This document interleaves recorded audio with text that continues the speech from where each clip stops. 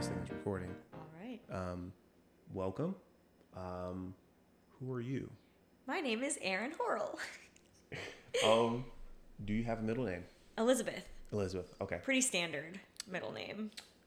I think you're probably the second or third person with a pretty, we'll call it nominal. Nominal. Yeah, name as a middle name.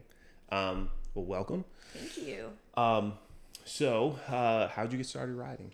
I got started riding, well, I guess if you really want to go to the beginning of any like focused riding, it was in high school because I was injured all the time from running. Okay. And so I'd sit my butt down on the little stationary bike in the athletic training office and Okay. just pedal away because I, wanted to still be working on my fitness. Yeah. But that's where it started. And then I started road riding in college when I joined the triathlon club. Okay. Yeah. When did you do your first triathlon?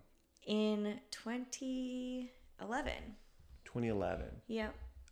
Sprint, Olympic? It was a sprint. And it was actually here in Richmond. It was Really? called the Brickman Triathlon. It doesn't exist anymore, Okay. at least as far as I know. Okay. But I just thought it was funny when I moved to Richmond for work for a triathlon company. Like, it was like kind of full circle that my first triathlon had been here in Richmond. Nice. So there's what are the distances called? The sprint? For sprint, Olympic, or international, there's Okay. the same thing. And then there's the half distance and then the full distance, which is also known as the Ironman. Okay. All right. So Those are the four standard. okay. Half and then the full Ironman. Okay. All right.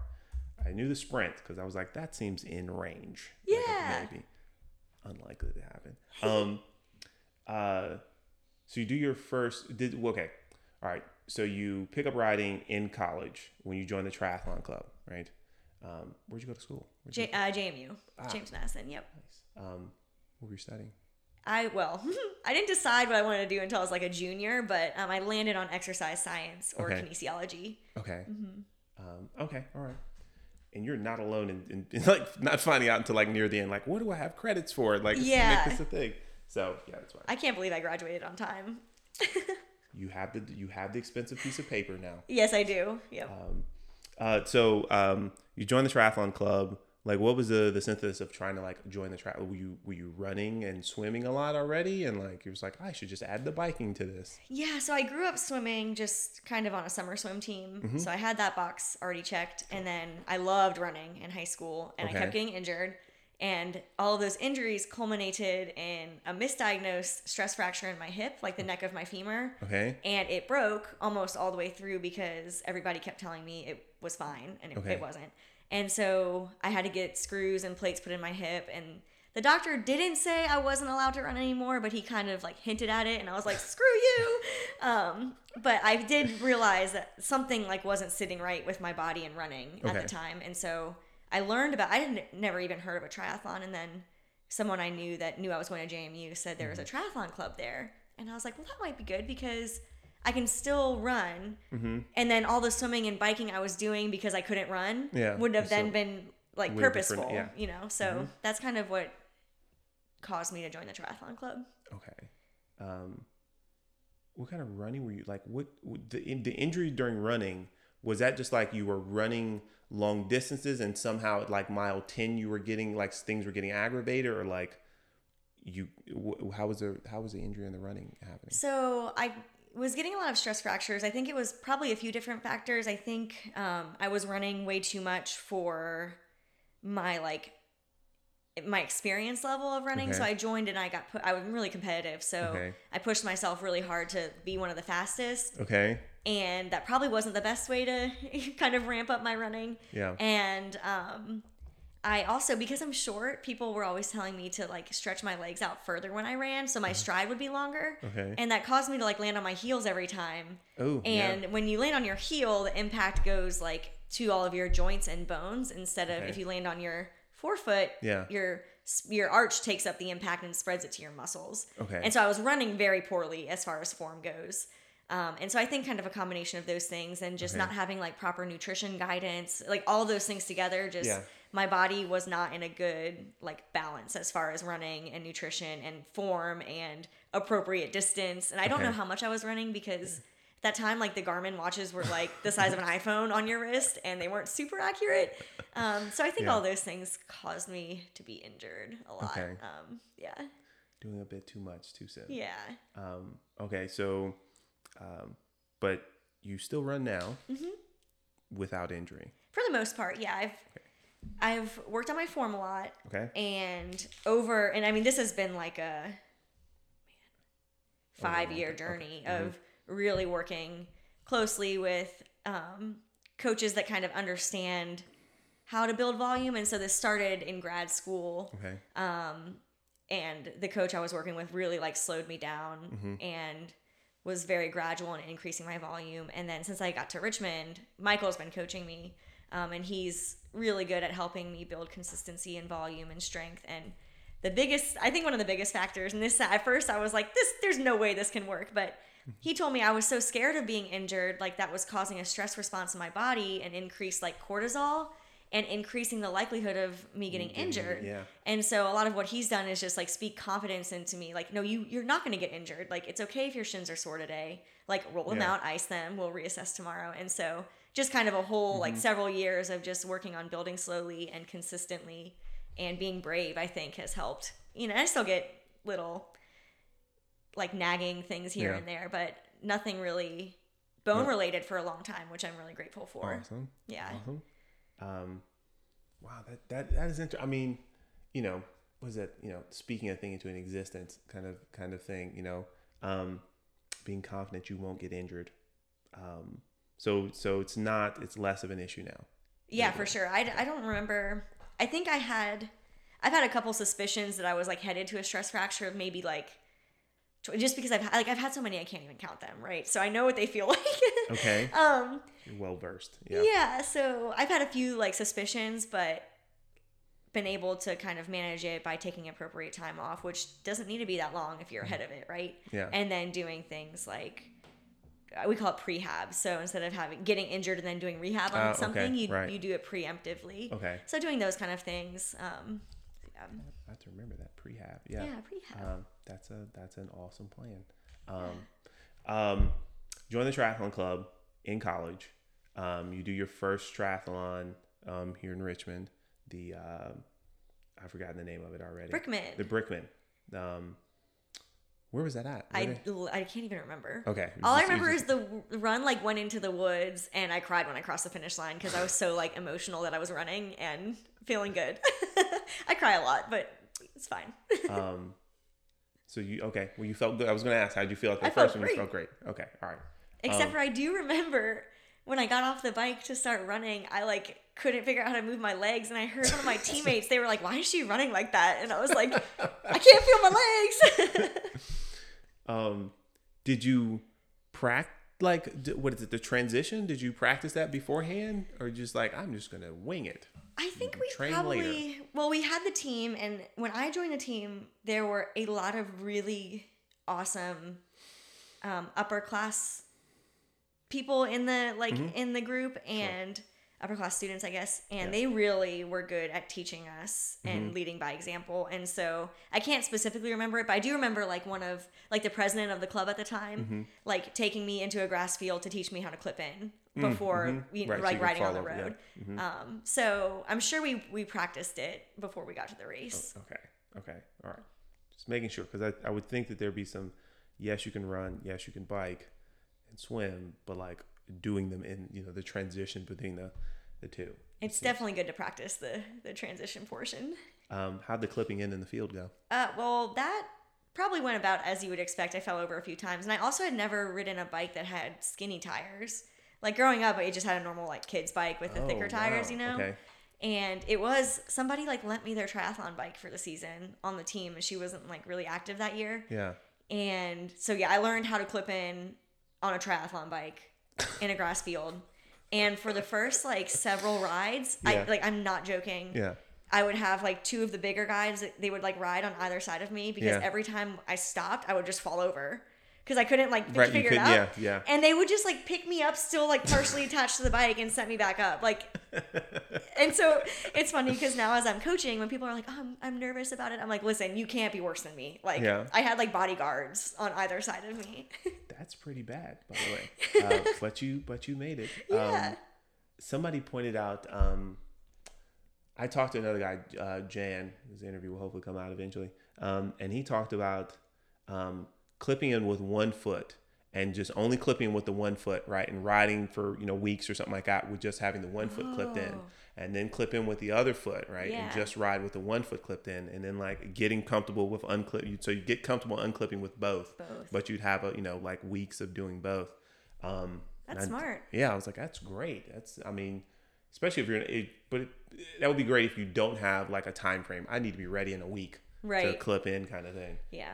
Either way, I thought that was interesting. Yeah, that's a really good tip. So you do your first triathlon.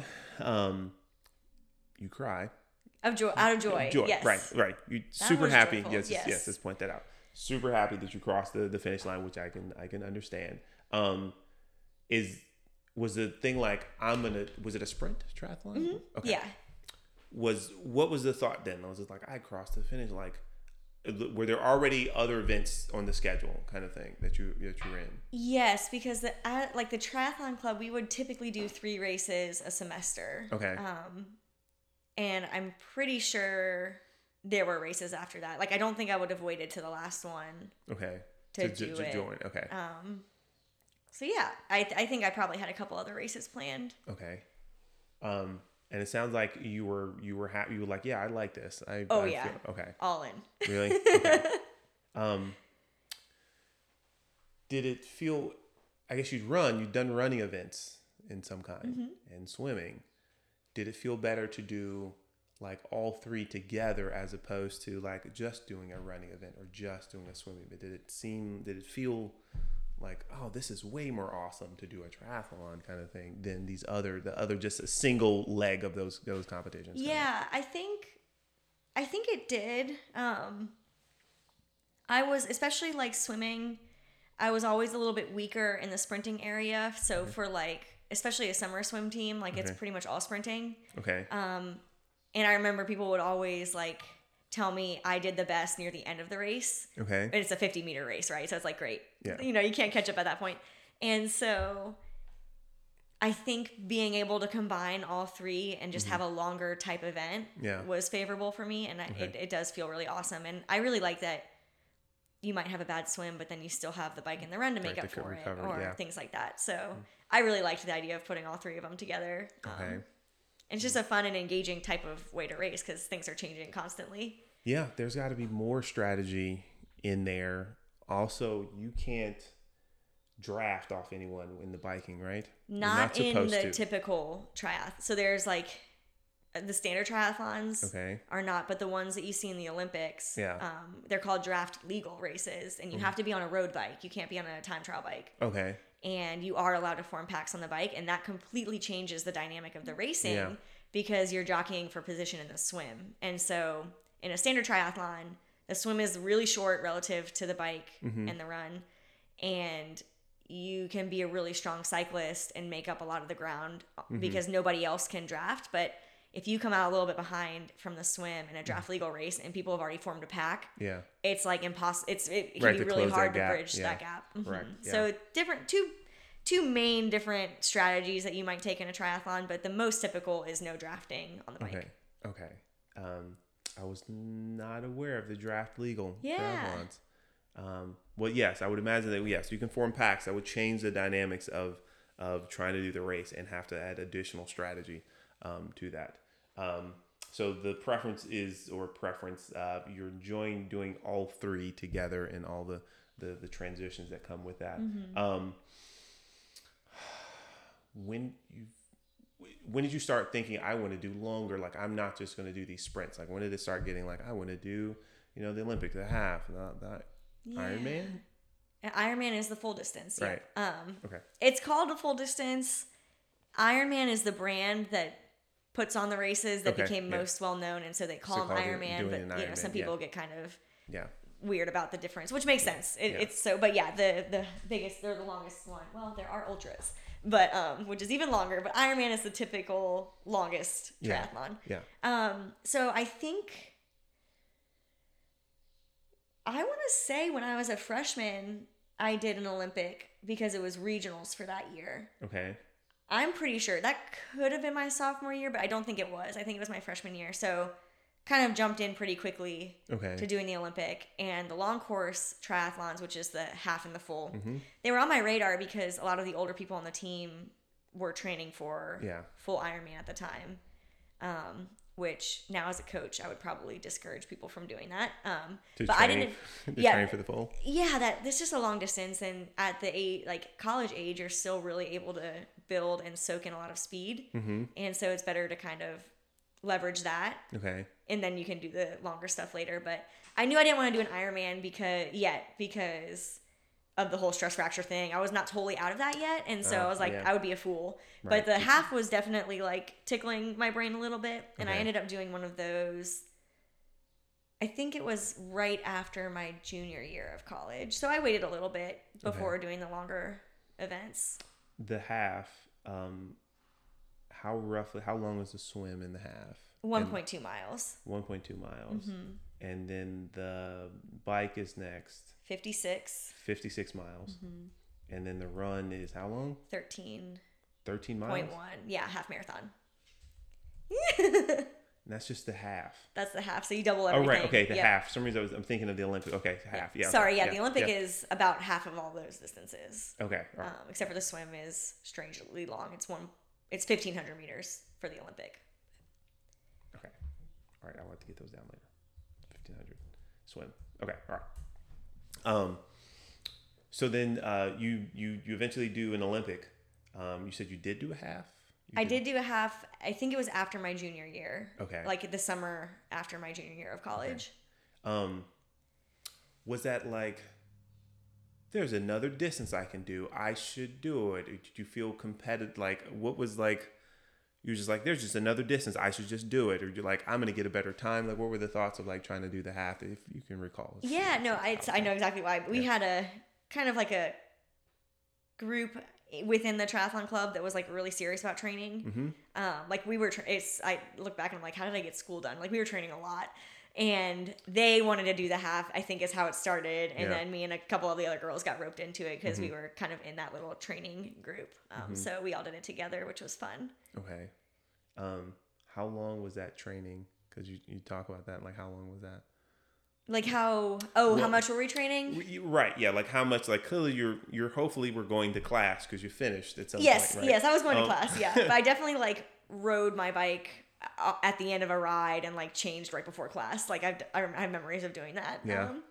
But it's tough to know because I wasn't really like analyzing my training a lot then. Yeah. But I mean, I wouldn't be surprised if it was like 10 to 13 hours a week. Yeah.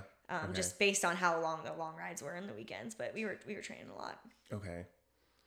Well, it seems like a lot, in your 20s ish, right? 19, 28, yeah. Yeah. To be doing all that heavy amount of training. But I was not 28 then. That's 18 to 21 ish. Yeah. So you do your half,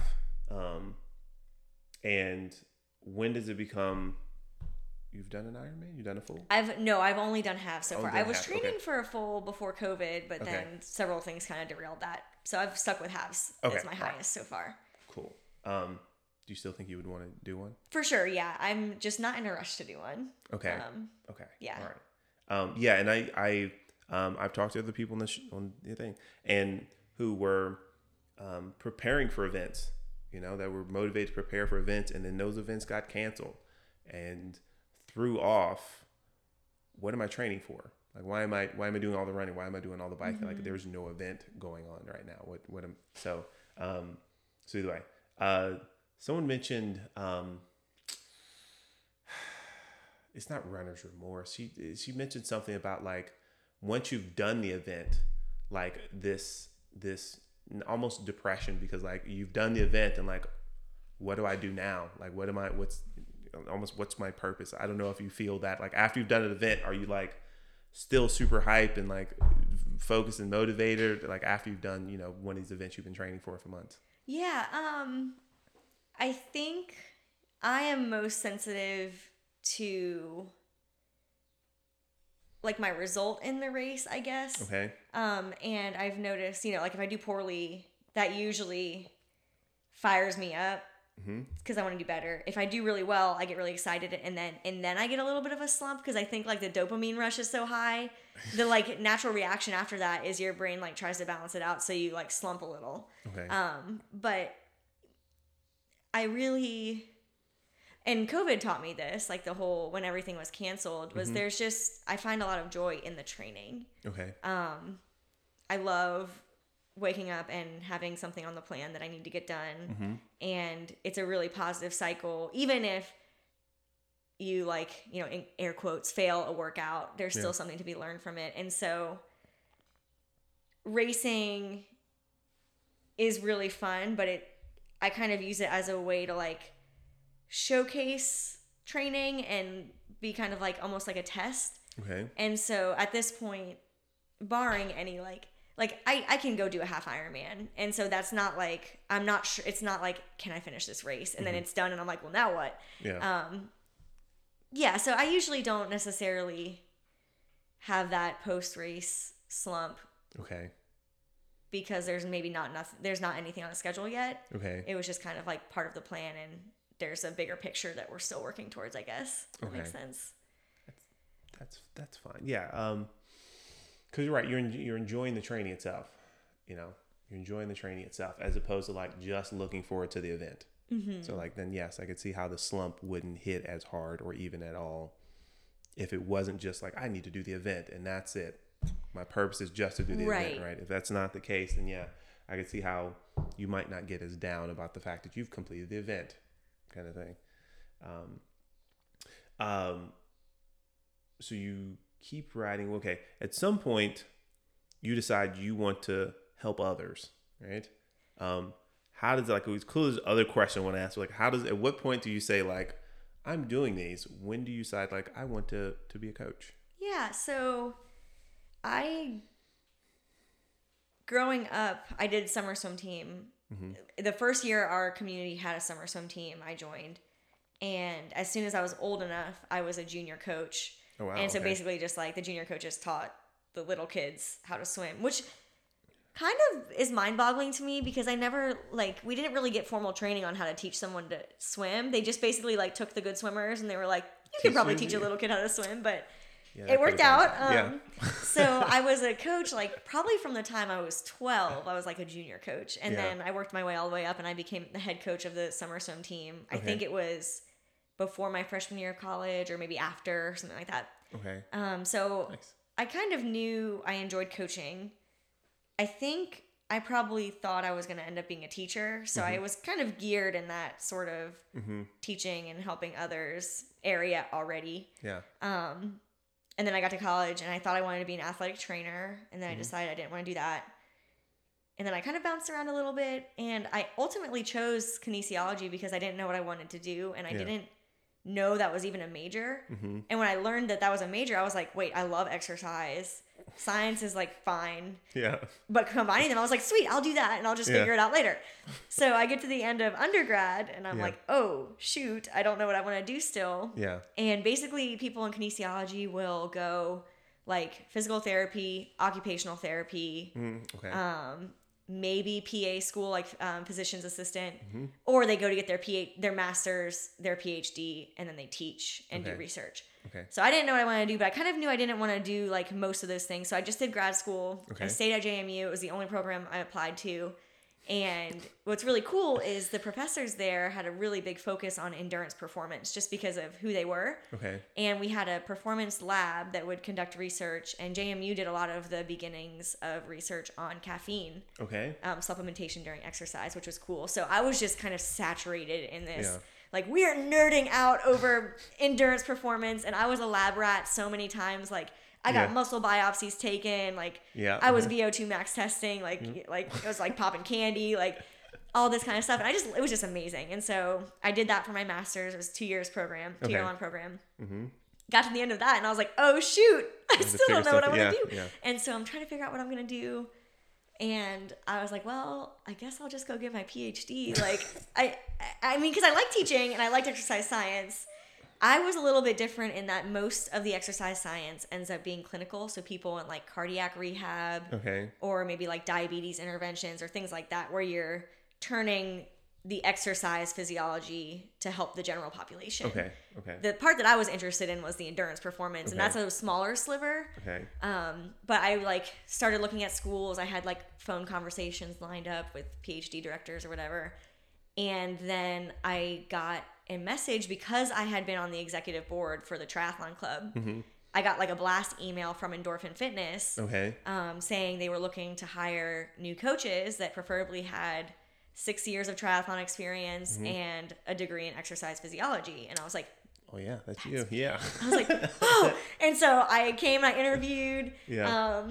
I got the job, and so I, emailed back that PhD guy. I was like, hey, I just got offered like the dream job I didn't know about. Like, sorry, I'm not coming to get my PhD. Like, I hadn't even applied yet, but I was just like, I don't need to talk to you anymore. So, I really didn't ever think I would be a triathlon coach. Yeah. And even if that kind of had become an idea of mine, most of the time you see triathlon coaches have another full-time job, and then they do that on the side. But Endorphin Fitness is an organization that can support full-time triathlon coaches. And so, I had no idea until I pretty much had the job that I wanted to do that. Nice. Okay. What was it like? You'd already been a coach before. The swim coach. Did it feel like, oh, this is a higher level of coaching or anything like that? Oh, yeah, for sure. So I guess I had done, as part of my internship at the end of my master's program, I did a little bit I did an internship under the coach at the JMU club. So I done a little bit of like, okay, let's test my coaching skills from swimming and see how that applies to triathlon. But then when I got to Endorphin, like Michael has this really awesome training platform, and he knows so much about triathlon coaching, and so he trains new coaches. I already had a pretty robust background from that physiology side, just from schooling, and then my own personal experience from being a swimmer and a runner already.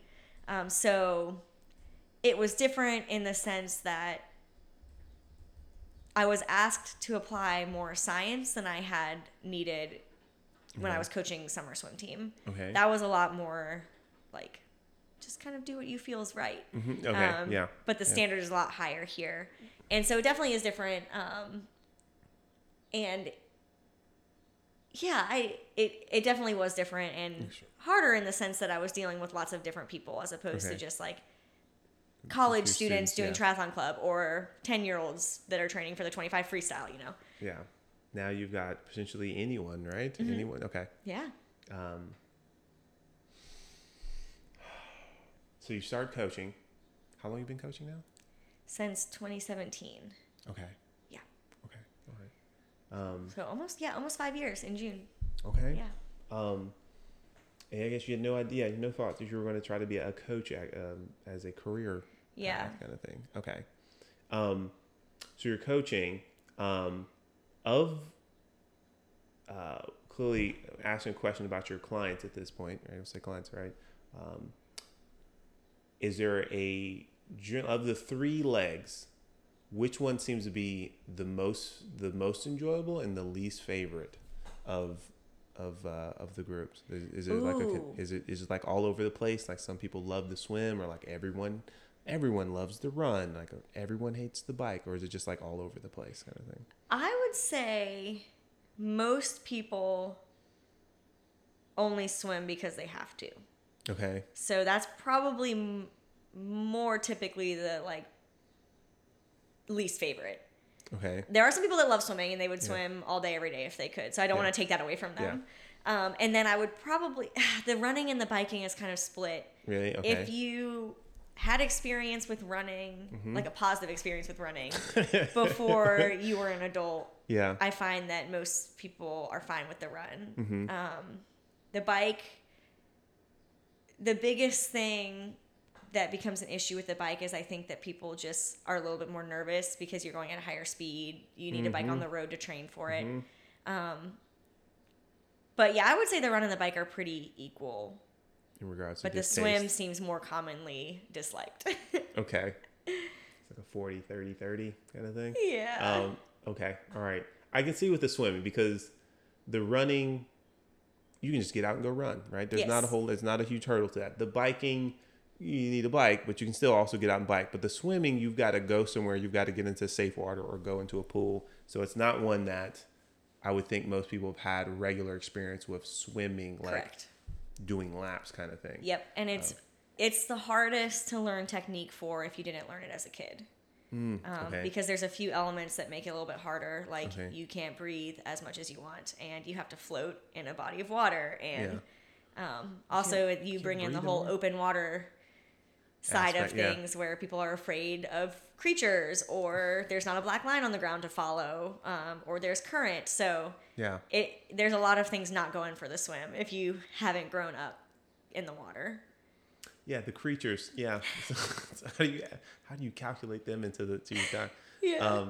Has that ever been an issue? Like actually, like running into like have you been to an event where someone was in the water and they actually like a fish or something, like they actually encountered a thing in the water and it became an obstacle, or like they had to contend with it at all? No, I've not heard of anything. The only thing I've ever seen on that is there was like a professional race last year, and they did the race. They were fine. I think it was in the Pacific Ocean. But then after these pictures came out, that a shot that a drone got, and there was like a shark like close enough to be concerning, but like they didn't know it was there. Yeah. And that's the only time I've seen a creature like get close to triathlon. I'm sure it's happened, but I haven't heard of anything or experienced it personally. I would imagine, and I'm not the most well versed in aquatic life, that like a body of people moving through the water would cause such a stir that anything there would just like, nope, we're not going to go check that out at all. Yep. Kind of thing. Anything that would be enticing, I think, is negated by the fact that it's a big splashing and all that kind of stuff. Yeah. It's confusing. Provided no one's bleeding. Yeah. It'd be too concerning in open water. So either way, I was curious about that because I think my last time swimming was hilarious and not well of me. I've done some running on the treadmill. Okay. And that's as aggressive. It's as big as it's gotten since I started running. Sometime I will step outside and go run, but it's unlikely. But I feel like the running would be the least favorite leg of a triathlon for me. The biking clearly I can handle. Right. But the running seems like it would be the one that would have the most suck involved. Yeah. Kind of thing. Particularly after all the other stuff. Yep. It is tough after everything. Either way. So as we bring up some biking stuff, okay. You go on a bike ride. What do you like to take with you on your bike rides? So are you asking like Coach Erin it's like Coach Erin that's doing everything she should be on her bike and preparing for her races, or like Erin that just is going for a bike ride? It's a good question. Yeah, right. I guess so I can answer both. Let me calibrate that. And you should clearly give the answer that you don't mind being recorded. Oh, it's either is fine. If you're going for like, you've done some distances, so I'll say like a 30-mile bike ride as opposed to a 70 or an 80-mile bike ride. Like what do you try to, a 30 miles bike ride's coming up tomorrow. Like what do you want to take with you on that ride? Other than the bike and your helmet and shoes. Right. Yeah. The necessary gear. I would take some Tailwind, probably like Tailwind. So it's a sports drink mix. Okay. Generally you can do like 200 calories per bottle. It's got sodium, magnesium, all the good stuff in it. Okay. But it has calories in it, and that's important to me because you can consume 300 to 400 calories per hour on the bike and have that still be used to help you perform better. Okay. So I would probably take Tailwind, probably 2 bottles of that. And then, I mean, if I'm just chilling, like that might be all I need. Okay. If I'm trying to do like intervals on the 30-mile bike ride, I might bring like a couple goos so that I can kind of top off on that. If I'm going on a long, long ride, just going for the distance, I'll still do the Tailwind. I might do like waffles because I'm going a little more relaxed and I can chew. I have a hard time like chewing and breathing and biking at the same time. And so if I've now added in the element of I'm trying to go fast, I like take out the waffles. Just like don't deal with that. But I find that those are really good on easier rides. I've been known to bring like kettle chips on long rides. Okay. Because I think like the salty is a good balance because you're normally doing a lot of sweet stuff. Okay. trying to think. Like maybe a Cliff Bar. Like nothing really crazy. Okay. Goos. Like the actual brand goo? Nope. Okay. Just the umbrella term. Okay. Right now, I'm all over. They're called Endurance Tap, I think. Okay. Or it might be Slopeside. I don't know. I get them confused, but it's a maple syrup base. Okay. And they're really good. And they're thin, which I appreciate because the goos are a little bit too thick for me. Yeah. And then they have lots of fun flavors too with the maple syrup ones. I was going to ask, like, is there a preferred flavor with the maple syrup ones? Right now, they have a salted caramel that's really good. Yeah. I don't know if I've ever had, because the actual Goo brand does have salted caramel. Yes. And I believe the Honey Stinger also has a salted. I've not actually had. I've had caramel, but I don't know if I can even think of what the salted caramel is a flavor taste like. Yeah. But either way, so I'm glad you. Yeah, they're great. Okay. The waffles. Do you have a flavor for your waffles? So the same brand as the gel, I'll call it a gel. That's more neutral. Yeah. They have a raspberry waffle that's really good. And these are like the stroopwafel type. Like I'm not talking about like a Belgian waffle. Yeah. They have a chai one that's really good. They have a chocolate one. What's the name of this brand again? It is Because it's not Honey Stinger. So like. Oh no, it's not Honey Stinger. Let me see if I can look it up. I want to say. It's funny. I tried to buy one that like a pro that I follow likes, and I ended up ordering the wrong brand. It's like an adjacent brand. Like it looks really similar. They probably like modeled off of the other one. And it was funny because I like posted about it, and then it's called Untapped. Untapped? Yes. And that's just how it sounds. Untapped. Yep. Untapped. Okay. All right.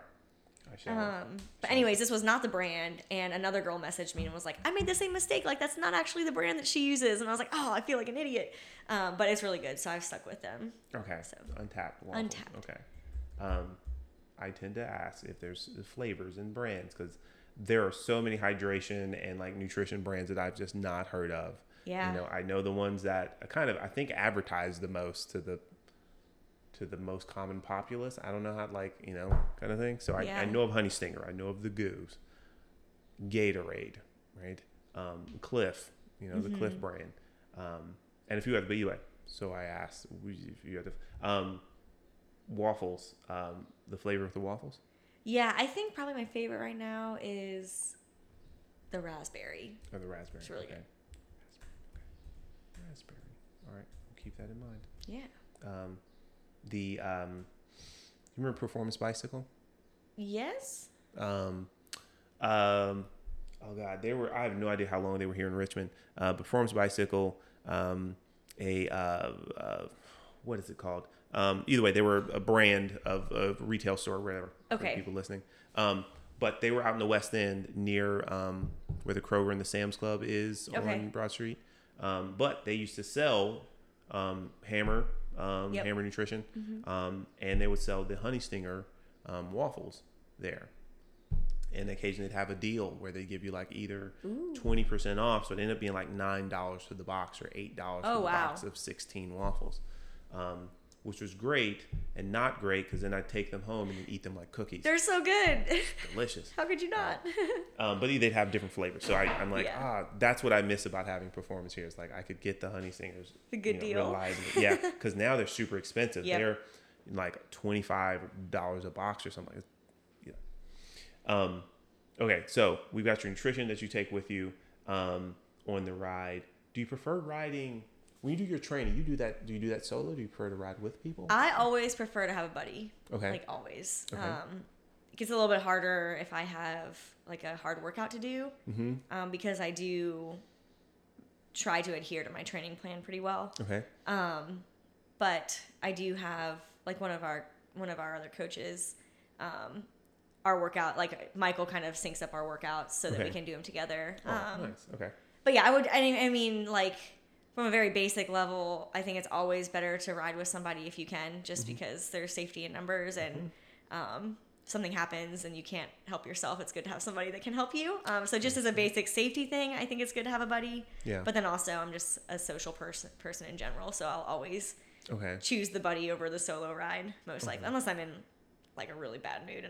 But it's like, even if I'm in a bad mood, usually being with somebody helps. So there's not many times I would opt for solo. I can't imagine being in a bad mood on a bike ride kind of thing. It's usually like probably a result from like if it's a hard workout and I've been having a bad day outside of like training, and usually it makes me feel better, right? And so it's usually not like I hate biking, blah, blah, blah. Sometimes I hate biking, but you can't hate biking. Okay. I asked you about your snacks. You do race. We'll ask you memorable events.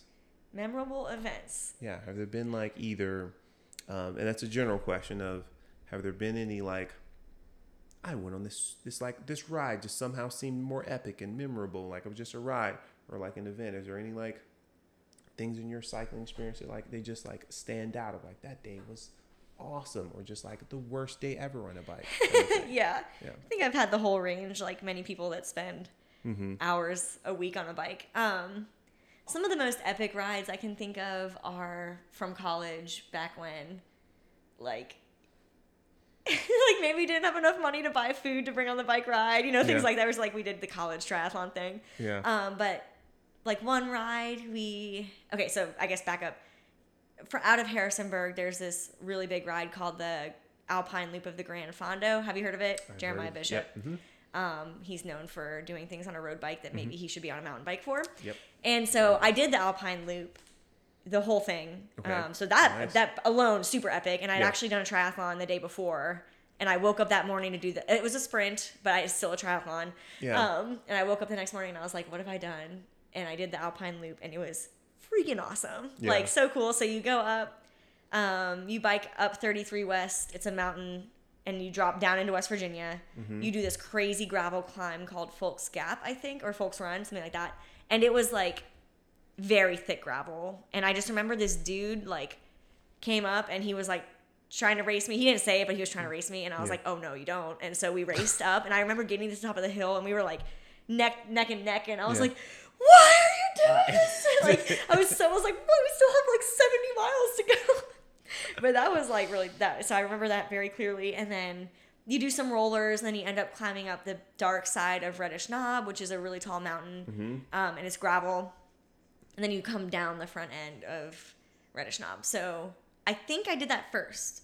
And then another time, some friends and I were trying to replicate this, and the only gas station on the loop was closed when we got to it. So wait, like you went out and just did the route? This is another, part of it. We did part of it. Okay. Like maybe they're like 70-mile option or something. So you go up into West Virginia, you cut out the crazy gravel climb, and then you come up the backside of Reddish. And the gas station was closed, so we were like, oh boy, like this is gonna be fun. Maybe we'll find something along the way, except for there's nothing because we're in the middle of nowhere. Yeah.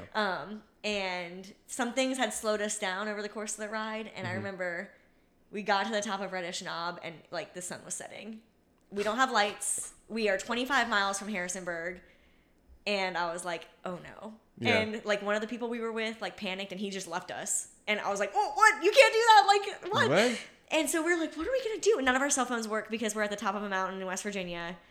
And luckily there were some mountain bikers that had been shuttling and doing downhill. Yeah. And they realized like, hey, these dumb road cyclists are on the top of the mountain and it's dark.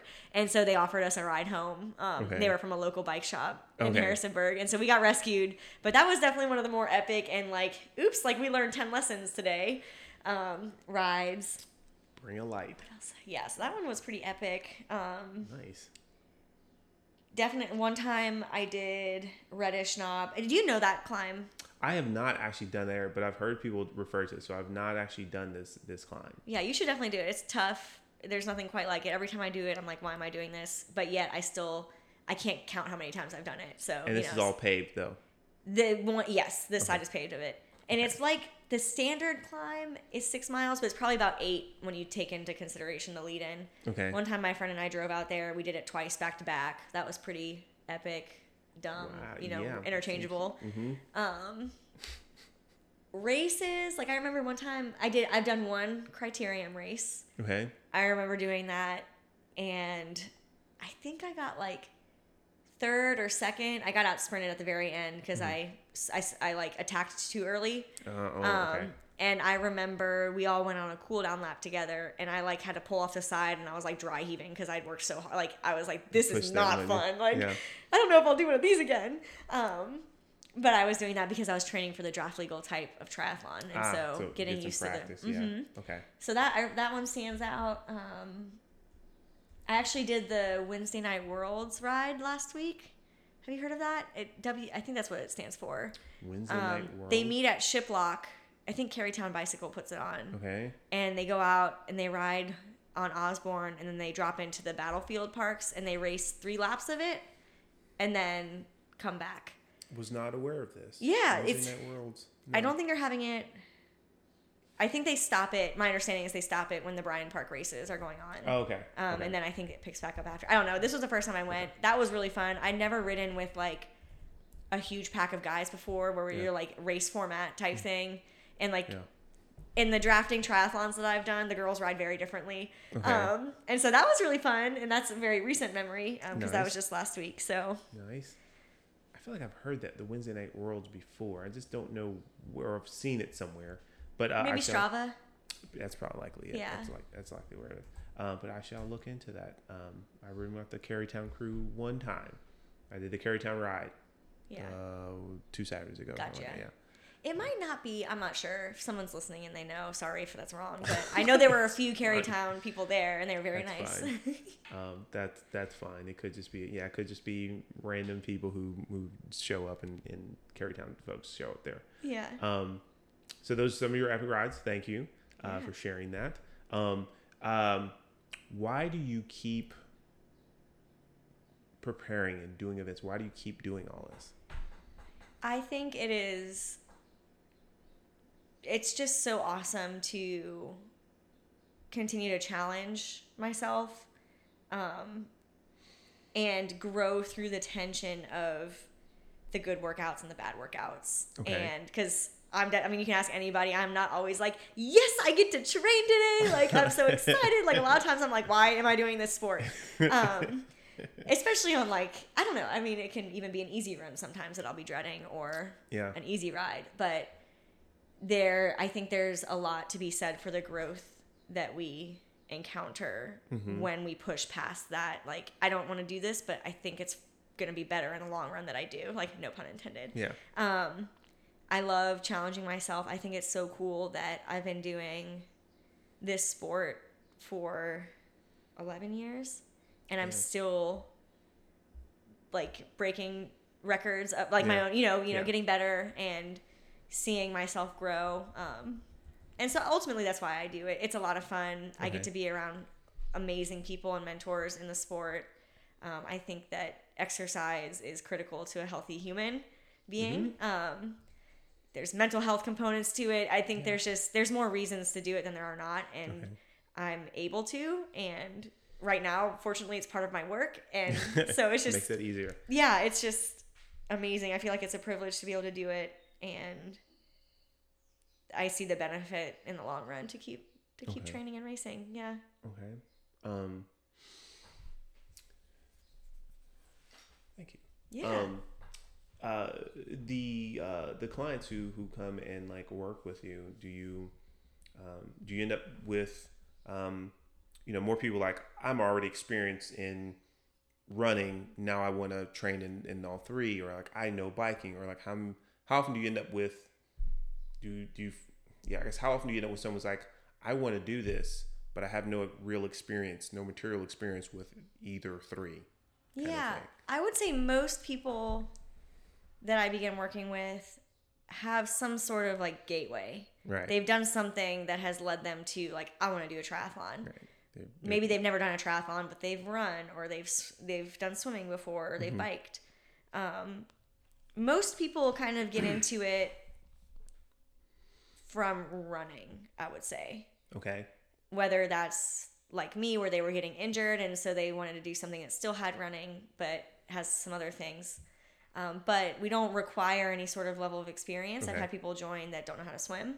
Okay. I've had people join that don't know how to ride a bike outside. Like they can ride a bike, but they've never ridden on the road. Yeah. And then I've got some people that have done several Ironmans and they just want structured training, or they've done a sprint and they signed up for an Ironman and they're like, oh no, I need help getting there. So really it's everything. Okay. I've seen it all for the most part. Okay.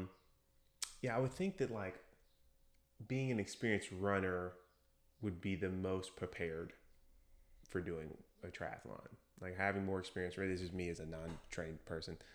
It seems like the running, personally, it seems like because me personally, running seems like the most difficult. That's the barrier for like, you. Yeah, if someone's already like a decent runner to what then it would seem like the other two would be easier to pick up than if you were a swimmer and then decided to then pick up the running and the cycling, because we can all ride the bike mostly, kind of thing. So either way, that's my thought on that. I would say the hardest thing for most people, again, is the swim. Like that's the biggest barrier of entry to the sport. And it's just so tough. And I think people that know how to swim, at least like, even when I say know how to swim, like are even comfortable being in the water and like floating. That's one thing. But then also if like you can swim down and back in the pool, like that's huge. And I think it's something that can be really easily taken for granted. But I definitely would say that swimming is the hardest thing. Okay. But yeah, for you, and part of my job as a coach is to find the barrier, right? And to find the limiter. And so like for you, run. We got to get you in a good place with running, right? And that's part of the cool thing of coaching is everybody is different. No two athletes are the same. I feel like the swimming would go. Okay. So I will tell you the story of the last time I went swimming. I went to the Bahamas. This was in 2013. Is that was the last one I was in the water? My God. Oh, wow. Yeah, not including baths. So like those some baths. So 2013, I go to the Bahamas kind of reluctantly on this cruise. Didn't want to go. But my family was like, Trey, we'll pay for it. Let's Can't go. ride my bike on the cruise ship? I just gotten a job. Just gotten a job. Well, actually, what happened is they were like, you should go on this cruise. We'll pay for it. I was like, I don't really want to go. We'll pay for it. Okay, all right. But then I got a job, which was great. I finally got the job. But the cruise was like the second week of me being on the job. So when I was in the interview, I was like, hey, I've got this cruise. Is this okay? And they were like, that's fine. That's cool. You let us know. Take your time. So do this cruise to the Bahamas. We stop in one of the islands, and then we're deciding to do one of the excursions, right? And we don't do... Have you been on a cruise before? Nope. Like, you could leave it. I'm not so sure I'm sold on the cruises, but I get that right people now, love them. don't. Like, no. We wouldn't be where we're at now with the pandemic.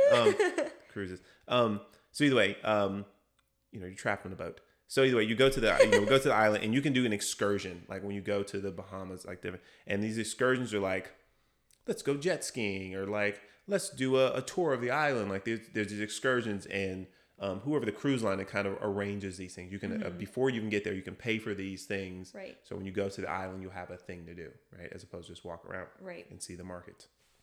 So, or you can just go to the island, and they will.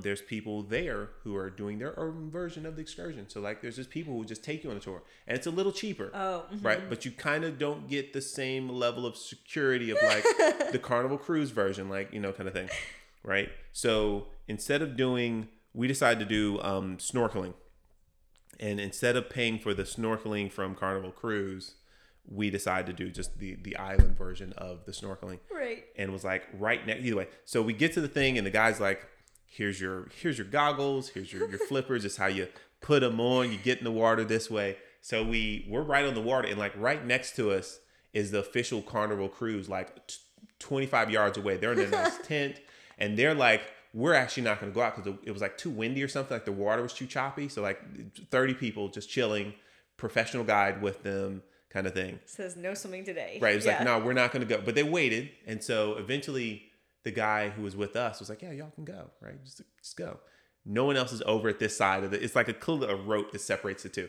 So no one's over here with me and my cousin. So we get in the water, got the snorkel, and I think I swam, like once I got to the point where I couldn't stand anymore, I think I swam for like 20 more yards. and was like, I'm too tired. Like, and like my cousin probably went like 5 more yards or something like that. And I was like, I think I'm going to drown. Like, I need to come back. So like, and like, and when we're halfway into our short ass swim, then everyone else hits the water and just like fish. They swim out to this rock, which is like 100 yards out. And that's where you had to go see the fish. Oh. And so we had to like, we turned around. I was like, nope, I'm not going to make it out that far. And they just all hit the water. Oh my goodness. And so we went back to the shore. I was like, okay, yeah, that was a fail. And so that was the last time that I got in water to swim. Okay. I'd intended to go to MCV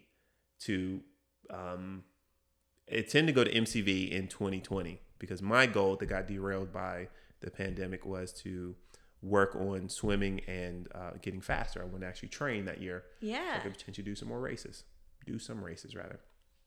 All that shit got derailed because of the pandemic. Right. They closed the pools. Yeah. Couldn't go to right. So I have a nice set of goggles I've yet to use yet. Oh, they're going to be nice though. They're not going to get foggy. Right. Yeah. Either way. So at some point, yes, I will also step into a pool and maybe a triathlon after. Yeah.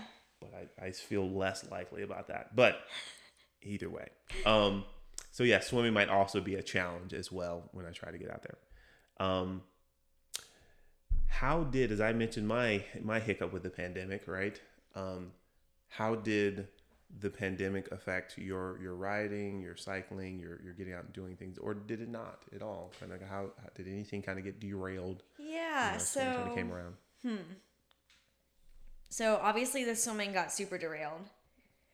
Because you swim at like pools as opposed to like open water. Yeah, and it was like, I mean, the first time everything happened, it was March, so we couldn't quite swim in the open water yet. It was still a little bit too cold. So we did like a dry land type of swimming where you take like they're called stretch cords or swim cords. Okay. And it's like rubber tubing that you might see like bands that with the handles at a gym. But instead, I mean, you can use the ones with handles, or they sell them where they have like a swim paddle on them, so you can actually have your hand flat. Okay. And you just anchor it like to the wall, and you do the swimming motion with the stretch cords. Okay. Yeah. So you can at least work your muscles in that way. So like that was a big change, and although a good substitute did not, I found that it did not translate very well to actual swimming when we were able to get into the pools again. For running, it didn't really change anything personally, just because, you run outside, or I guess the only thing that it's also tough because like I work at Endorphin and we have a facility, and so like I can go in and unlock the door and go work out by myself. Okay. But certainly we had lots of rules there and protocols and stuff like that, and so it wasn't like a free for all.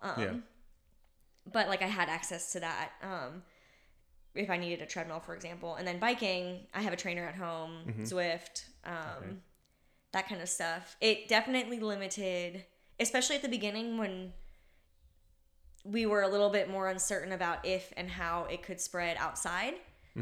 I was more selective about who I rode with. Yeah. And so that group was probably a little bit smaller, probably did a little bit more solo training than usual. Okay. But then once we kind of learned that the outside was generally safe, things kind of got back to normal, but the swimming was definitely the biggest hiccup there. Okay. But there wasn't, I mean, we didn't know when races were going to happen again, and so it felt urgent to try and find a solution. Yeah.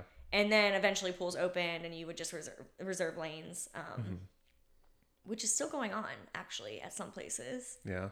But that made things tough because like a workout like from start to finish, including rest and everything at the pool, like usually takes me about 90 minutes. Okay. And a lot of the reservations were like an hour. Yeah. And so it's like, okay, we have a lot less time. How are we going to manage that kind of stuff? So personally, there wasn't that much that needed to be shifted. We had to do a lot of creative thinking as like for me as a coach over the adult group program for our group practices because we couldn't meet inside. Yeah. And at the beginning when we weren't sure about spacing of people outside, we had to be really strict about you can't bike in a Peloton with your friends. You need to be, this far apart. And there were all those charts that said like how far your respiratory molecules can travel at this whatever. Yeah. And so that was definitely tricky, but we made it through. We utilized Zoom a lot for group. Everyone just had trainers at home and we would get on Zoom and that kind of stuff. So Okay. yeah. So you mentioned Zwift, and I have to ask about Zwift. Yeah. Do you have a classic or smart trainer? I have a kicker snap. Ah, that is a smart trainer. Yes, smart trainer. Yep. And I actually have a dumb. We call them dumb trainers. Yeah, they are. Yeah. I actually prefer the dumb trainer. Okay. I think that the flywheel feels better. Okay. If I had a kicker core with the wheel off, that would Yeah. be fine, but I don't have one of those. Okay. But to do Zwift, I would rather be able to have it change the resistance on me, so I use the snap. But I find that it's slow. The flywheel's heavier on the kicker snap, and so it makes my cadence a little bit slower than my like natural preferences, and that feels like really bad. But I've gotten stronger over the years, but I like hated it at first. Okay.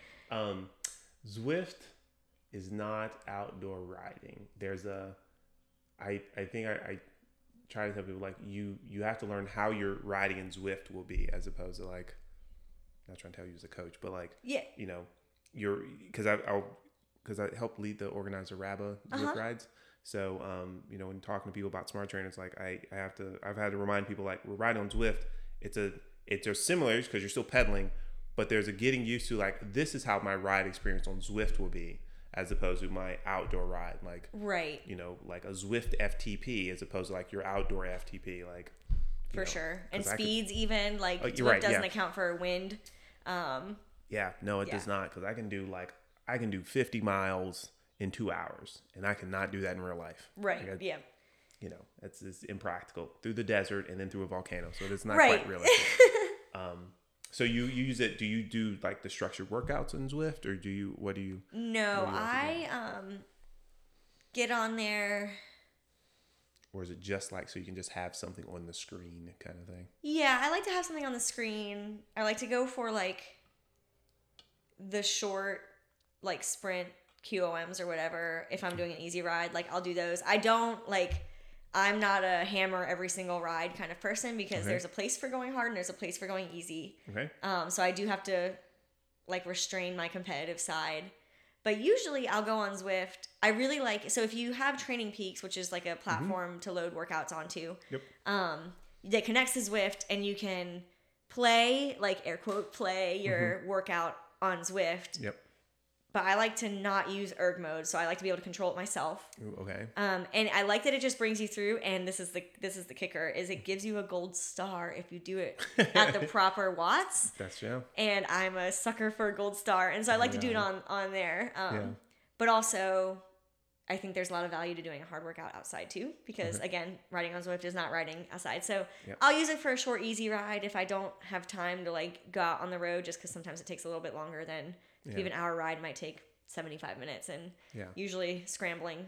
So I might hop on the trainer for that, but or sometimes I'll do a race on Zwift, but not really. I'm not a Zwift junkie, but I do enjoy it, and I use it enough to rationalize paying for it. Okay, all right. Just curious. Yeah. Have you heard of Zwiftcast? Is it a podcast? It is a podcast. No, I haven't. This guy, only because I just heard about this guy, Simon Schofield, had this podcast where he interviewed different people and talked about, you know, what's happening in Zwift and events and things like that. And I guess he'd been doing it for a few years, right? And Zwift was supporting him. Like, I think they were giving him a little money to do the thing, right? But it, you know, was in support of Zwift, and he would be critical of stuff Zwift would do that we didn't like. Yeah. But he hung it up. He stopped doing it. Really? As of like 3 or 4 weeks ago, he had his last podcast. He was like, you know, he's going to move on and do other things, right? He's just not going to do this thing. But he'd been doing it for years, and people knew about this. And apparently, what Zwift did, I don't know how well you know the terrain in Zwift. There's an epic KOM right, the mountain. And then at the top of the epic KOM is the radio tower climb. So I haven't seen that one. So if you... when you go up to the top of the epic KOM, because you like go into the mountains, it's like snowy and stuff like that. Somewhere, if you go the, it's kind of, we'll call it the long way, right? There's a left turn. Once you go through the arch at the top, there's a goat waiting for you at the top. You go through the arch, you take a left turn at the top, and then that takes you to the radio tower climb. Okay. And it's like a 0.8 of a mile, but it's like a 13 to 15% grade on simulated on gravel. And so it's like the most aggressive climb in Zwift. It's like right there. But you have to, the only way you can get to it is to take the Epic KOM one way or the other to get up to it. But there's a radio tower, and they call it the radio tower climb because there's a radio tower at the top. But what they've done apparently is if you ride up to the thing, you will apparently, as of like last week, you'll hear Simon Schofield's voice coming off and like, hey, this is the Zwift cast or whatever. So they immortalize his voice. Oh, that's so as cool. it's coming from the radio thing. But you'd only know if you like knew of the thing kind of thing. Yeah, you would. That's really cool. I thought that was exceptionally cool because he'd been doing the podcast for a couple of years. Yeah, I'll have to check it out next time I've got a long trainer ride and I'm stuck inside. I enjoy introducing that climb to people. Yeah. As you mentioned, the climb in Red's Knob, right? Yep. I enjoy introducing that climb because it's like, oh, what the fuck did we just do? Why did we take this? What are we doing? Why is the road like this? Because it's such a tilt from the climb to get there. It's like, you're doing this and then it's like this. Just straight up, yeah. Yeah, and it's and I've got YouTube video of like groups like, why are we doing this, Trey? What is going on? Because I'll live stream some of our that's really rides fun kind of thing. Well, and I have I recently added the kicker climb to my pain cave, and so that's the thing that your front fork goes on. We found a good deal on it. Nice. And so I imagine it's just gonna go like whoop, like almost buck me off my bike. Do you not that it matters which one you do you adjust your trainer difficulty setting? I think I just leave it on whatever is standard. Okay. So the standard is 50%, which is fine. Apparently I've learned that some people who race on Zwift put it lower. Rude. Apparently, which does seem that way, but there's an advantage and disadvantage of doing it. Like when it's lower, you go downhill slower because you'll spin out quicker. Makes sense, right? But when it's at 50%, it basically cuts all the hills in half. Okay. But that also cuts the incline that the climb will do because it's only simulating. If you're going up a 10% hill, the kicker will only give you 5%. Oh. But the climb will also only tilt you 5% as well. So if you have a desire, I've tried on 100%, right? You put it at 100%. Oh yeah. And do some of the climbs, and then you'll actually see the bike go, because I had the climb as well, and you'll why is it, so. Oh yeah, I gotta put it on 100%. I feel now like I've been cheating. I didn't know. I wouldn't say you're cheating. the reason they do that is because not all the trainers can handle the gradients. Not all of them can go up to 15% grade or 13%. Some can only do like a 6%. That makes sense. So when it's cut in half, like it's a range that most trainers can actually handle simulating the grade. So I'm assuming the snap can handle it since they're integrated, right? To work together. I want to say the snap can do like 18% or something. Okay. The snap can absolutely handle the 100% tilt. Cool. So yes, when you have a time and you're not doing a workout, you can go up the radio tower climb. Yeah. Anyway, so I have to ask. Somebody mentioned they've done Zwift, kind of thing. That's awesome. You've done some of the races on Zwift? Yes, I've done a few. Okay. How do you feel about the races? They're just a thing to do, kind of thing. Yeah, I usually do them if there's like a workout that's similar enough to like a race type effort that I'm trying to get out of. I'll be like, can I do a Zwift race instead? Just because it's a little extra motivation. Mm-hmm. And I mentioned I'm quite competitive. If it's like a standard race that's not a hill climb, mm-hmm. I'm a little like, I'm small, and so I'm at a little bit of a disadvantage. And right, if it's just like brute power. Yeah. But I think it's really fun, and I've done just a couple of the road races, or I'm not even sure if I've done a crit before on Zwift, but I've just done a few of the road races, and they're usually fun. And I'm like, maybe similar watts per kilogram, and my heart rate's like 30 BPMs higher because I had to like work that much harder, and I'm like, this is not fair.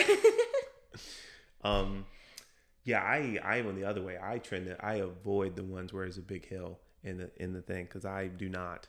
I am on the other end of the spectrum. Like it is a penalty for me going up the hill, kind of thing.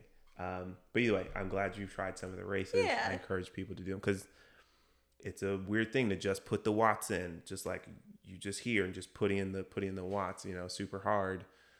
In your living room or wherever, just like swearing at people that can't hear you. Yeah, it is definitely interesting. So, thought I'd ask. I asked you about your snacks. Do you use Strava? Yes. which means you have a bike computer. Yes. Are you Wahoo, Garmin, I Peru? am Garmin. Okay. I tried. Okay, actually, I am Garmin wristwatch for triathlon. Okay. I am Wahoo Element Bolt for Okay. bike computer because I think it is one of the most intuitive pieces of technology. Okay. Especially for bike computers. I look at a Garmin bike computer and like my head explodes. I'm like, ah. Granted, I haven't spent the time to get to know any of them, but I'm like, I can't even look at that. I tried the Wahoo Rival, which is the new triathlon watch. Mm-hmm. I had the highest of expectations for it. It has an amazing feature called touchless transition, where you use it in a race and it can tell when you switch from swim to transition to bike to transition to run. Yeah. And you can broadcast it on your bike computer, your Bolt. Okay. And you leave it on, you put it in triathlon mode, and you leave it on. And when you come to your bike, it broadcasts your data onto your thing. Nice. I thought those things were awesome. Didn't like the swim feature. Yeah. It kept disconnecting from my phone. It was a pain. I had to keep resetting it to reconnect it. And there were a couple other issues that I ended up not liking. I loved the color of it. I liked the size of it. Yeah. But I ultimately went back to my Garmin. So I have a Wahoo Rival for sale if you want it. I understand the trying the technology and just finally, like, this didn't live up to me. But you're not alone in that regarding the Wahoo Rival, because I've read reviews of it. And I also heard that, like, in the reality, like, it's not as awesome as people were hoping that it was going to be. Yeah, it's tough because the other issue is I have Power Tap, like P1 or P2 pedals, and they're so old. Yeah. I can't change my crank arm length in the app. Oh, okay. And so, my time trial bike and my road bike have different crank arm lengths. And so I couldn't consistently get it to show me my actual data. Okay. And so I couldn't get them to connect. And so that was a huge pain, and my Garmin can do it. So, but yeah, it's counterintuitive because on one side, the Rival has industry first technology with the touchless transition. Mm-hmm. But the people that would be interested in that also want more stuff in the watch, and it didn't have that power that a Garmin has. Yeah. Mm-hmm. It's a lot cheaper, but it's not the same. It's just not the same level. And so I don't know who their market is, if that makes sense. But I guess we'll see if they'll change. It's supposed to be, my understanding is because it's, a swim run watch, like it should be for triathletes, but I'd have to look and see unless they've done some firmware updates. Like it's not doing as well because I've seen it go on sale. And it's still 2 years old, I think, maybe a year and a half. I think it's younger than that. I feel. Yeah, and they might have released it and not had it out to like the general population too. Yeah. I know that a lot of pros have had it for a while, but. So Garmin watch, and Wahoo bike computer. Yes. Is the current setup. Okay. And the Wahoo, you're right. The Wahoo, my understanding is they have a bit of an advance because they started later, so they had a chance to build something from the bottom up with a newer code and that kind of thing. Where Garmin is having to build existing, they've had bike computers for a long time, so their existing code or whatever they're using, I believe they're kind of rewriting it for the newer devices. That makes sense. Does seem it's got some new updates, but it's still got the backbone of the super 10, 15-year-old, whatever, bike computers. Yeah. That's my thought, because I've heard as well, Wahoo's super intuitive. Yeah. So I'm glad that is working out. But you're using Strava. Are you chasing segments? Sometimes. Okay. Yeah. Again, within reason, I try to strictly adhere to my plan. Sure. So you won't see me like 99% of the time, you will not see me go for a segment on an easy workout. Okay. But on Friday, for example, I had 2 15-minute threshold efforts. Okay. And so I went out in Goochland to Hockett Road, and I was like, I have 2 attempts to get the QOM there. Okay. So I might work a segment into a workout that I have. I also really enjoy going to the mountains. Okay. And trying to get climb segments on my TT bike or my road bike. Really? Just depending on the day. What is a threshold effort? Roughly? Do you mean time-wise or effort level? That's a good. Thank you. I thought to ask. I could have heard of. I've heard of threshold. Threshold efforts. But what does that mean? And we're like, if someone needs to do a threshold effort, not so much like what time, but like what is that supposed to mean? So I was working. Generally. Yeah. So your threshold theoretically is an effort that you can hold for an hour. Okay. Like your hour best performance. So it's Okay. not a sprint, but it's the most you could do in an hour. So that's threshold. Okay. But you don't normally, like the intervals I was doing were just 15 minutes because you get a lot of fatigue by working on your threshold. Okay. So the effort that you would be able to max hold for an hour, put that in for like 15, 20, whatever the time is that you're supposed to do that threshold effort. Yep. Okay, cool. Thought I'd ask. It's a good question. Right, yeah. Yep. Because there's people who've listened that probably have done training, but I think most have not. Yeah. Or at least not had structured training. So I just thought I'd ask. Yeah. So it was, if I were like describing it by rate of perceived exertion, it would just be like hard, but not all out. Okay. Is a good, easy way to say it. Okay. Do you recall doing your first FTP test? Yes. Stats. Okay. But it was with my first coach that I had in college. Okay. And I didn't even have a power meter. So we were testing my threshold, but heart rate, and he made me do an hour hard on the trainer to figure out what my hour heart rate was. And looking back on it now, I'm like, just like flabbergasted that I did it. Like, why? Like, I could have said no. I didn't. But other than that, I think my first power test was when I got to Endorphin. Okay. I don't necessarily remember the first one, probably for the better. Right, yeah. But I definitely have done many now. And I remember some particularly bad ones and good ones. When you did that first one at Endorphin with a power meter, right? Clearly not asking what the score was, right? Because I assume it's fluctuated, gone up. Yes, yeah. Right. Were you like, oh wow, that's what I thought it was going to be, or like no, like it's super low. Like what were you just like? What was the thought once you like saw the result of said FTP test? I didn't really have any context for it because I didn't know what I never had a power meter until I got here to Richmond. Okay. All I trained by was heart rate. Mm-hmm. So yeah, I had no idea. And then, what we probably did was took my weight and then did the watts per kilogram and then stacked it up. Okay. But I can't really remember where I was at. But I didn't have any context for it like I do now. So I was probably just like, cool. Okay. Now I have these like evil zones that I have to try and get because I inflicted this pain on myself. now you know. Yeah. Yeah. I have done one FTP. I've done one FTP test on Zwift. Okay. I've done one, and of course it sucked ass. I did it in the desert because somehow I get so into Zwift that I'm really riding the desert. So like I did it in the desert where it's flat. So I wouldn't have to think about I'm going up a hill, changing my effort. But yeah, it sucked ass, and I've not gone back. And they've added different types of. That was when they only had 2 tests, and now there's like 4. Right. There's a ramp test. I'm not actually gone back to go test it. But every so often it updates. I'll do a super hard race, and it'll be like, your FTP has gone up. Right. But they never lower it though. They never lower it. They don't ever. Well, no, they don't. Because I've definitely done some like 30-minute rides that were below whatever my FTP is set at. And they never say like, oh, you were awesome 3 years ago and now you're like a quarter of what you were kind of thing. Yeah. Never lower it, which becomes your workouts, right? So whatever it was, my FTP is higher than what it got set at. But it's never adjusted down automatically, but they'll adjust it up. Interesting. Automatically. But you can move it yourself. You can manually adjust it. Yeah. Either way. But outdoor FTP test seems impractical. I'm not training for anything. I don't think so. I asked you about your snacks, Strava. You're usually not chasing segments unless it's incorporated into your training, if that's allowed. The pandemic. I'll ask, but I find it's always a bit touchy because I don't want to, voice something to existence. Have there been any accidents? Yes, actually. Okay. There's been a couple like tumbles. Okay.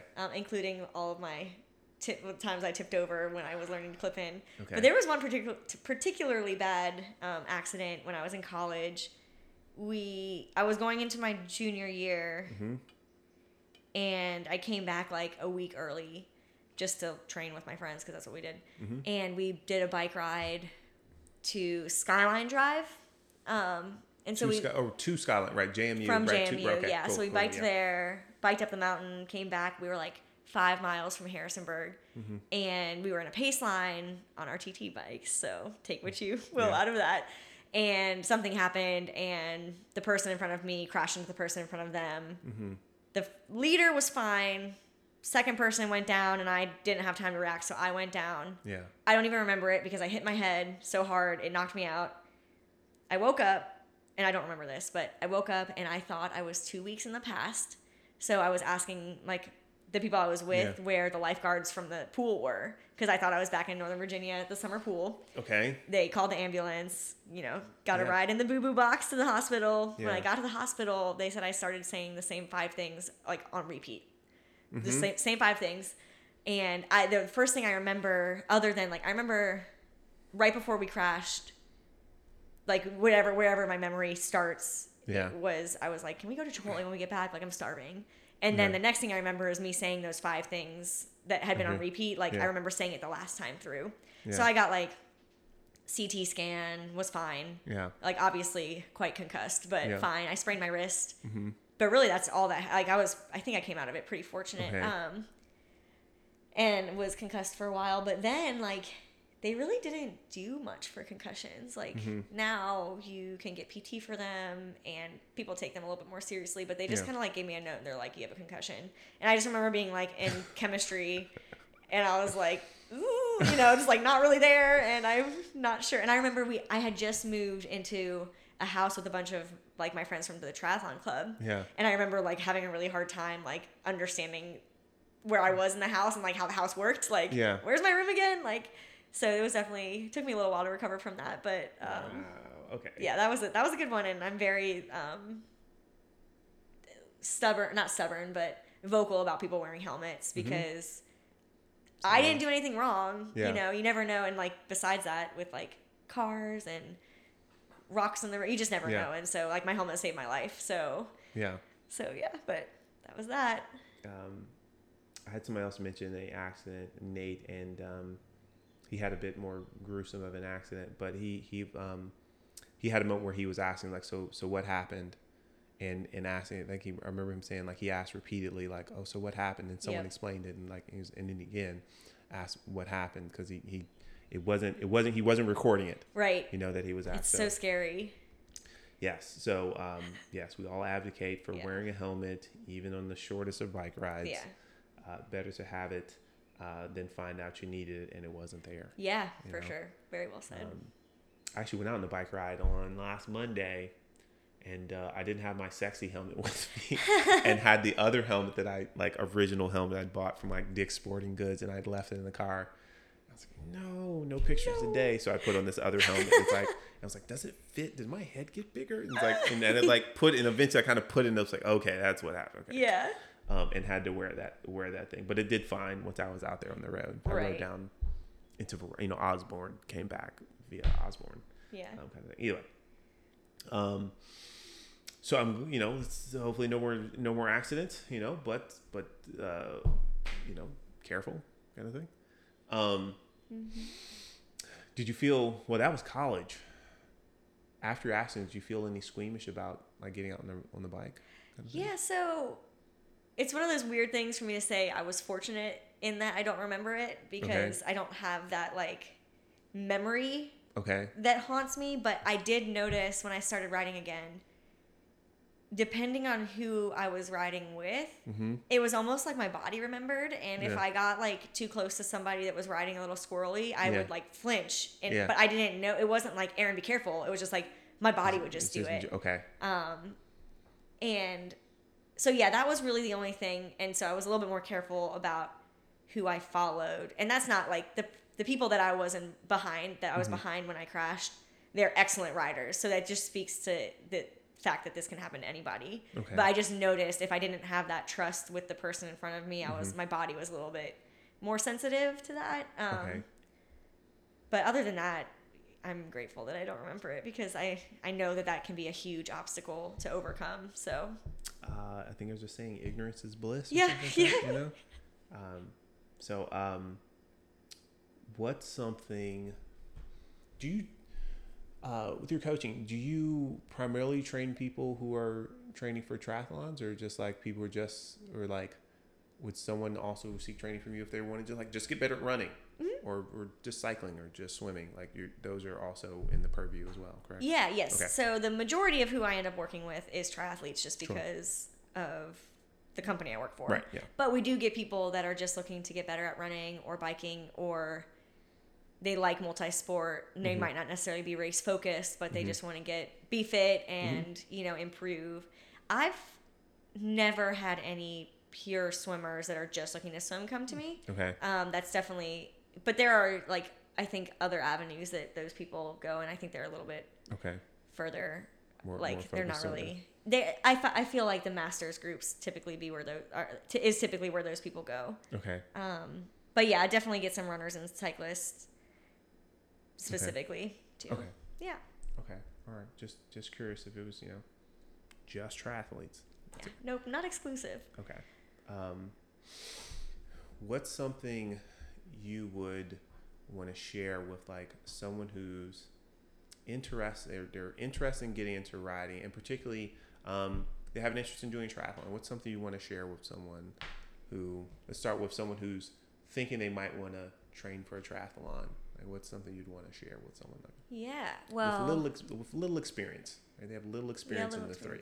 Yeah. Well, I think surrounding yourself with a community is really important. I'm biased in that I think it's good to get a coach, but that's because I also value having a coach, right? But a coach can be included in this community that I'm speaking of. But I think it's important to have a community because I know that that's how I learned everything. I don't know what my triathlon career would look like if I didn't have all of those mentors that I had in the sport at JMU that just took anybody under their wing. It didn't matter how many times they were falling off the bike or if they couldn't make it down the pool.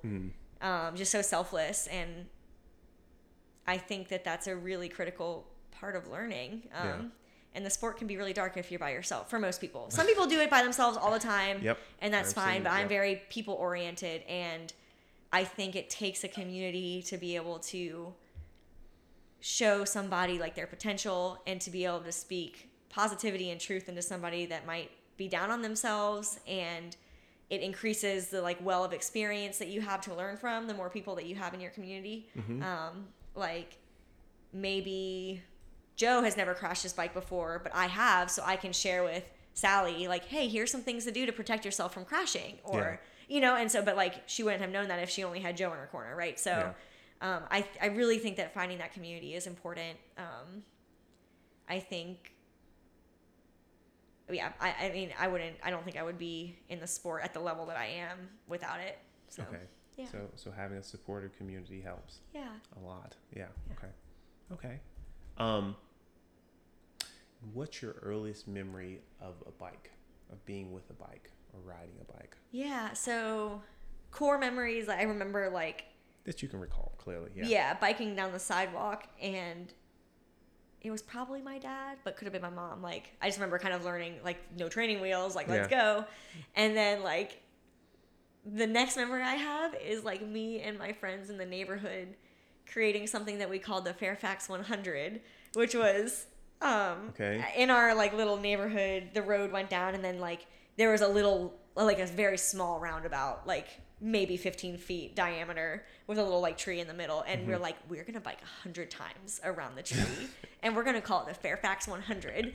And I think we maybe made it 30 laps before we were let's go to the swings, but That's cute. That's very cute. The Fairfax 100. Fairfax 100. We should make that an event somewhere. Yeah, you can only register 10 people though, because it's so small. Do it virtually. Either way. Do you have a favorite cycling kit? Do you have a kit that you find that just seems to be much more comfortable? It's one you wear a little bit more often than others. Or just stands out. Let's go with that as well. That's also could be acceptable. Yeah. I would have to say I have a Champion System kit that I want to say is race cut. Okay. That I really like. but I try to wear my Endorphin kits more often. Okay. And we have one. I have one that is an Exceed is the brand. It's XCEED. And the reason Endorphin went with that brand is because they manufacture children's cycling and triathlon kits, which is important for us because we have a youth contingent as well. And I find that one very comfortable too. But that Champion System one, there's just something about it that I really like. But okay. Yeah. Okay. Thought I'd ask. And I'm also learning about all the many brands that are out there of kit. Yeah. Because there's a bunch. Again, I'm in the realm of like I know what's like super either popular or what's like I've seen ads for, and I've not heard. Champion System was one. Okay. Never heard of that one. Yeah. I feel like I've seen Exceed though, somewhere. But either way, thought I'd ask. Yeah. Yeah. So, in here, I guess we'll say I would like to thank you for your time, Erin. Of course. This has been awesome. I will ask you now. There's been some discussion with a couple other coaches I've had on the podcast. Would you be interested in doing maybe like a coach's corner at some point in time? Right. There's a couple other coaches I know. Yeah. And like having a time where we like. I'd get some questions ahead of time, and then we'd all have like a discussion and like bring up the questions and kind of talk about them, as a group or something like that. Yeah, I think that would be awesome. I'd love to be part of that. Awesome. Yeah. Figure those details out. Yeah. But yeah, thanks for your time coming out. Thanks for coaching all the people, being awesome in general. Yeah. Thanks so much for having me. This has been really fun. Awesome. Yeah. Awesome. Thank you.